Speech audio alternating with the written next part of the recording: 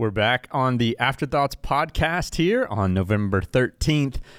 This evening, we had Dr. Larry Osborne bringing us 2 Samuel chapter 23 as we've been winding down our series in David. And tonight, my co-host Lindsay's not here with me. Tonight, I have one of our previous guests joining me. This is my wife, Michael. If you didn't see her episode, go back, watch it. It's good. She talked about some good stuff. I don't know. It's so long ago. Gosh, I don't even remember what I said. We're on episode... Maybe I should go back and watch it. We're on episode 15 or 16 now. That was like 3 or 4. So it's been a while. But yeah, if you're interested, you want to hear more from Michael, if you like what she says tonight, go back and check out her other episode. But we're going to be talking tonight as we got to the end of the message. Larry talked about the idea of humility. And so we kind of contrast that with pride and humility. And so that's what we're going to make the topic tonight is pride and humility. And so we've got some notes here and we've got a few questions that have already come in. And so we're excited to jump into this topic. Right off the bat, there's a quote.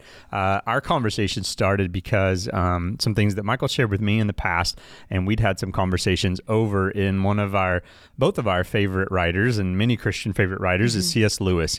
And he has a lot to say on this topic. And so if you haven't read C.S. Lewis and you don't know who he is, go back and read him. He's one of the great thinkers of our era of Christian thinking and a great writer just in and of that. And so this one quote kind of puts everything into context and where we'll bounce off for today. And it is this. It says, speaking about pride, it says, "There is one vice of which no man in the world is free, which everyone in the world loathes when he sees it in someone else, and of which hardly any people, except Christians, ever imagine that they are guilty themselves. The vice I'm talking of is pride or self-conceit. And the virtue opposite to it in Christian morals is called humility." And so that quote in and itself kind of sets the stage for pride and humility. And you brought this to mind for me because of some writings you had in journals and there's a kind of little bit of a story. It's not an amazing story. It's nothing where you almost lost your life or anything, but no. You have a history with this. And I thought it was very interesting the way you came to this the reading of this. And so why don't you share that? Yeah, I was in my late teens, maybe like 18 or 19, and my dad told me about this book called Mere Christianity. And if you haven't read it, it's one that I think that every Christian should read because the way he talks about our faith, it's like, oh my goodness, that I never really thought about that before. And when I got to the chapter on pride, I had never really heard about pride in that context. I've heard of school pride, but I had never really thought of it as a vice. And the way that he described it felt like he was speaking words directly into my heart.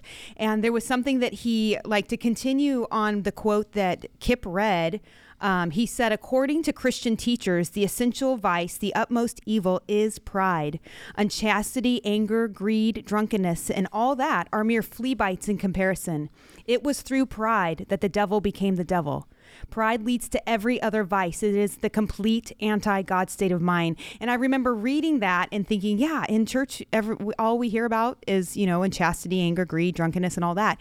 But the root is that pride. Yeah. And it made me aware of the pride that I had in my heart, and it sent me on a sort of a lifelong search to deal with it. Yeah, I remember many conversations we've had about it because of this, and I know just the level of impact that the book Mere Christianity and specifically this chapter on pride has had, just even in your thoughts, times you've had opportunities to share and speak, you've gone back to this and studied it, and we've had conversations on it. And one of the things that he mentions in here is he says it was through pride that the devil became the devil. That's something that people talk about, and a lot of people maybe not know where that comes from. I was having a conversation today with someone asking questions about why we don't teach on the spiritual realm as much, and we don't typically teach on the spiritual realm. One, because we go more chapter by chapter, verse by verse, and so we don't hit topics. But we don't often do it that much because it can also often be a pitfall for people. But this concept here is something that references back. There's not a verse where it's like, the devil did this, and it's not like a narrative story to inform us of what the devil did, but there are bits and pieces. And one of those can be found in Isaiah chapter 14, 13, and 14, if you want to look at it, as the prophet Isaiah is talking about pride. He talks about Satan, and it's kind of he's talking to Satan, and he says this. He says, "You said in your heart, I will ascend to the heavens. I will raise my throne above the stars of God. I will sit on the mount of assembly in the far reaches of the north. I will ascend above the tops of the clouds. I will make myself like the Most High." And that's Most High, all caps, meaning God. And so it's like these are almost the words that Satan said to himself to set himself up above God, and it was that pride that caused him to fall. And so there's just kind of a reference back to that. But it's interesting how, C.S. Lewis even says that when you put it in that contrast, it's like, oh, pride's not that big of a deal. And it's like, well, pride actually made Satan Satan. Mm-hmm. When you put it in that concept, it puts a little more weight to it. And so I think it's worthy of, introspection, and it's worthy of us looking at it because it is fundamental, our thought on pride and its place and in our life or not in our life. To our belief system. And so what are some thoughts you had on that, just even in how transformative that was for you to think about it? In that chapter, he goes on to basically talk about how pride gets no pleasure out of having something, but only out of having more than the next person. So it's that comparison that makes us proud. It's comparative in nature. And when comparison is gone, and pride is gone. And so oftentimes people think, I don't struggle with pride. It's because they're not comparing themselves with anybody at that moment. Greed will drive somebody to want to attain more if there's not enough to go around. But pride, when somebody has more than they could possibly want, they'll try to get more just to assert their power. It's that comparison that is so dangerous. That's interesting. And that's what the devil was interesting doing. Comparison between pride and greed, because they are talked about separately, whereas greed is like this. It's just an internal, selfish, almost I want it just simply because I want it. Whereas pride says I want it because I want to be better than you. Yeah, it underpins people. Yeah. And so it's a bit of looking down. There's another quote that we were looking at. C.S. Lewis has so many quotes, obviously, because he wrote a whole chapter on pride. So many of the quotes that were in there were really, obviously, very good quotes. But one of them talked about how when you are a person of pride is the looking down upon someone. Mm-hmm. And he makes this statement. He says that anyone who's looking down because of pride can't see the things above them. And I thought that was an interesting way of looking at it, is that if pride is a looking down upon, it takes our eyes off of God in a sense. And so rather than looking up, we're looking down. That's why I think an interesting way of saying it. He said it's the anti-God state of mind, because as Christians, we should be looking up always. Yeah. Here's the exact quote. He says, "A proud man is always looking down on things and people. And of course, as long as you are looking down, you cannot see something that is above you," is the way that he said it. So again, great chapter, great book. And so I encourage you to go back and read if you're looking for a deeper study on pride, if you're looking for a great read on just the fundamental principles of Christian thought. Mere Christianity by C.S. Lewis. We'll talk probably a little bit more on that. But one of the questions we got tonight kind of dives into this a little bit. We'll talk about it because I think it fits in right here. It says this question came in and said, Pastor Larry said of humility that there's a difference between fact and pride. In the sermon tonight, he talked about how, like, if you are the fastest runner and you say, I'm the fastest runner, you're not necessarily being prideful. You're just simply stating the fact that you are the fastest runner. And so that's where this is coming from. It says, in theory, that's easy, but in society, owning the fact of your success is often equated with pride or arrogance. Can you further unpack how we can walk this line to maintain a Christ-like witness? That's a good question. It's a good question. I think it takes us to a practical application, which is always good. And so this is a great question because I think it comes from a healthy place of saying, I don't want to go there. So how can I not go there? I think it starts with, I would say, the natural tendency is to go to a practical application of going, here's what you should do. But I think in that moment, I think doing this right starts before a moment. Like there's a moment where you have to make a decision of how you'll respond to a situation. And I think the work actually takes place before. I think it's a preparing of your heart. It's a right attitude. It's a right perspective of yourself. All of those things play into making a decision like this. So like if a situation were to arise where you would have an opportunity to speak truth about your accomplishments or successes or whatever, I think you'll handle that better if prior to that moment you've put yourself in your right place. Prior to that moment, you've held back your pride. You've tempered yourself with humility and those kind of things through practice and prayer and a right understanding of who God is and who you are. Any other thoughts on that? Well, I just think about, I'm an an artist, a studio artist, so I paint. And for me to say, I wouldn't, if somebody said, you are a great painter, for me to say, oh no, I'm not. That's false modesty. Because you are a great painter. Because I can paint. I am a good painter. Actually, you're an amazing painter. Thank you. Yes. But the only I'm reason tempting I your pride am, right now. You're not actually. But the only reason I am trying. is because people have poured into me. Right. I have worked hard at it. And ultimately, God, every good and perfect gift comes from God. So the only reason I can we have the gifts and the time, the treasures and talents that we have is because he who began a good work in us will be faithful to complete it. And so that relates because for me to say, no, I'm not a good artist would be self-deprecation rather than, and it's which, like Larry said, is kind of more of a lie. Yeah, it's kind of groveling and smarmy. But when somebody has humility, they know what their strengths and weaknesses are, and without a comparative nature. Now, if I turned that and said, well, I'm not as good as so-and-so, or I'm better than so-and-so, then that's the root of that is pride, because I'm measuring myself in comparison with other people. And that's when pride creeps in. Yeah. So to take that to another practical point that someone could write down as a note from this, in a sense, would be practically the great way to apply that is to go, if you're comparing yourself to anyone other than God, you might be prideful. Yeah. Right. And if you are comparing yourself to God and you think you're better than him, that's definitely pride. Right. So there's some bullet points for you. I hope that helps shed some light on that question there. I think that is a great question, and I think it comes from a place of health. The fact that that question even is there, I think you're in a good place, recognizing that it is difficult to sometimes be humble in talking about our successes because we'll be tempted with pride. I think that's probably where that question comes from, is pride is such a temptation to us. And maybe that's part of what we can talk about on this as we finish on this pride section, is that because pride is such a vice, because it is such a burdensome thing to overcome in many people's lives, I think that it is that we can't understate the temptation that comes with it, because so many things, it's almost the irony of it is that even when you're super humble, it's almost, I think there was a Friends episode once that kind of talked about the idea of how you can't be the most humble. It was like, you can't truly do a selfless act. It's like that kind of a thing. It's almost a conundrum. It's like, oh, I finally got myself to a place where I'm humble. I'm so good at being humble. And it's like instantly now you're being prideful again. And it's like, even humility can become prideful. And so that's why pride is such a pitfall, is because I think it's in our very core.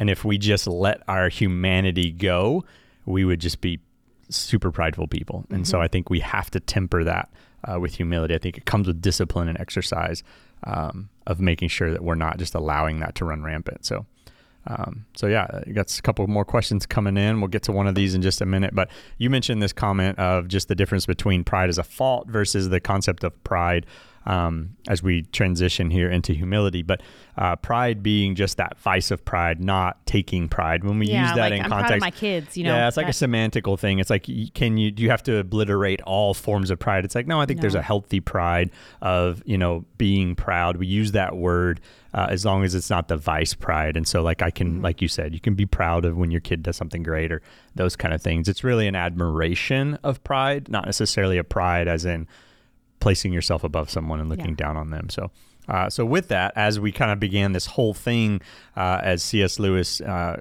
of posed it, was that there's pride, and then the virtue opposite to it is humility.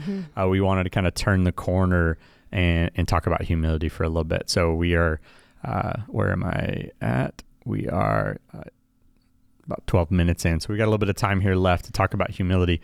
I think it was good because as Larry finished with point 4, that's what really turned the corner on this, was humility is the secret to longevity. If you didn't hear the sermon, you can go back as he talked about this idea of a turtle on a post. He didn't get there on his own. And as David finishes, he talks about the mighty men of valor. We're going to get to that in a minute too.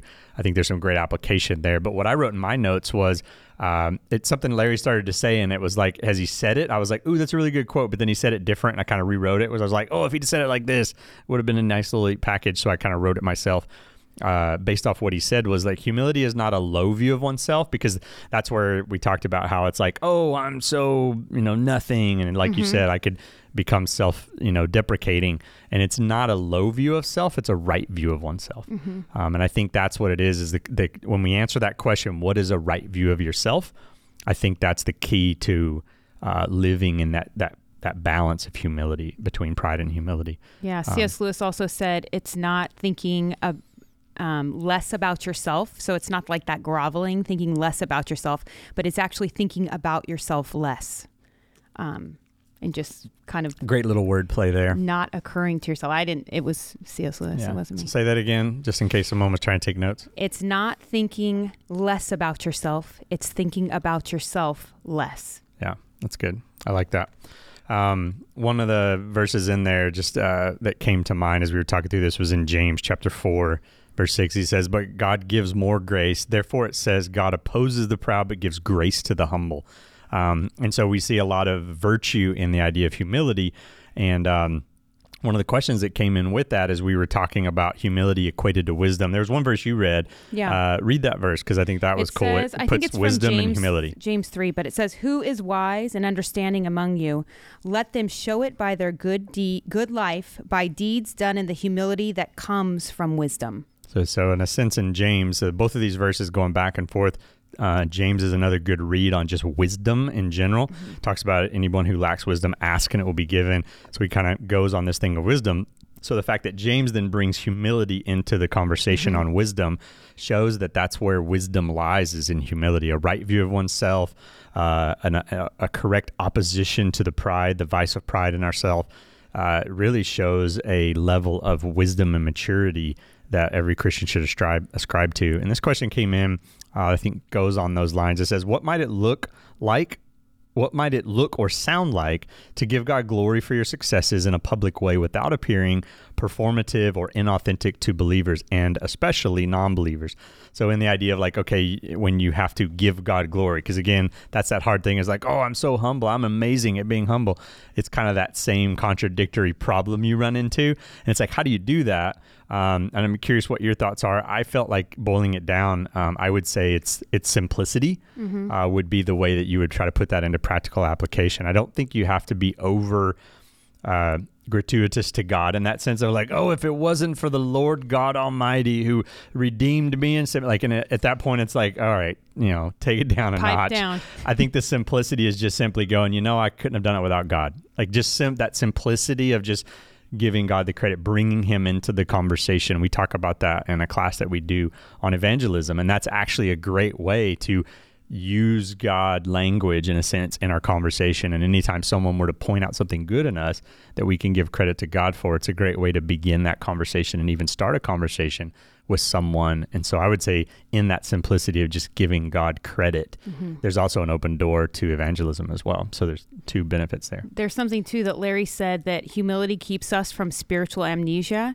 And I like it because when we're humble, it causes us to remember that we are not here by our own doing, and it gives credit where credit is due, and it's because of all the good things that God has done for us. Yeah. Okay. So the last thing that we wanted to kind of end this with, practical application. We got one more question. I'll take a look at that real quick, see if this ties in or if we have to start another point on it. But at the end, we said we were going to get to this, where the question said, who are the mighty men of valor, that quote, mighty men of valor that David talks about, where he gives credit to all these people for the great things that they did in your life. And a lot of times the accomplishments David received were the result of other people in his life. And so he's given that credit. And then the question then came to and said, who spoke truth at a time when you needed it?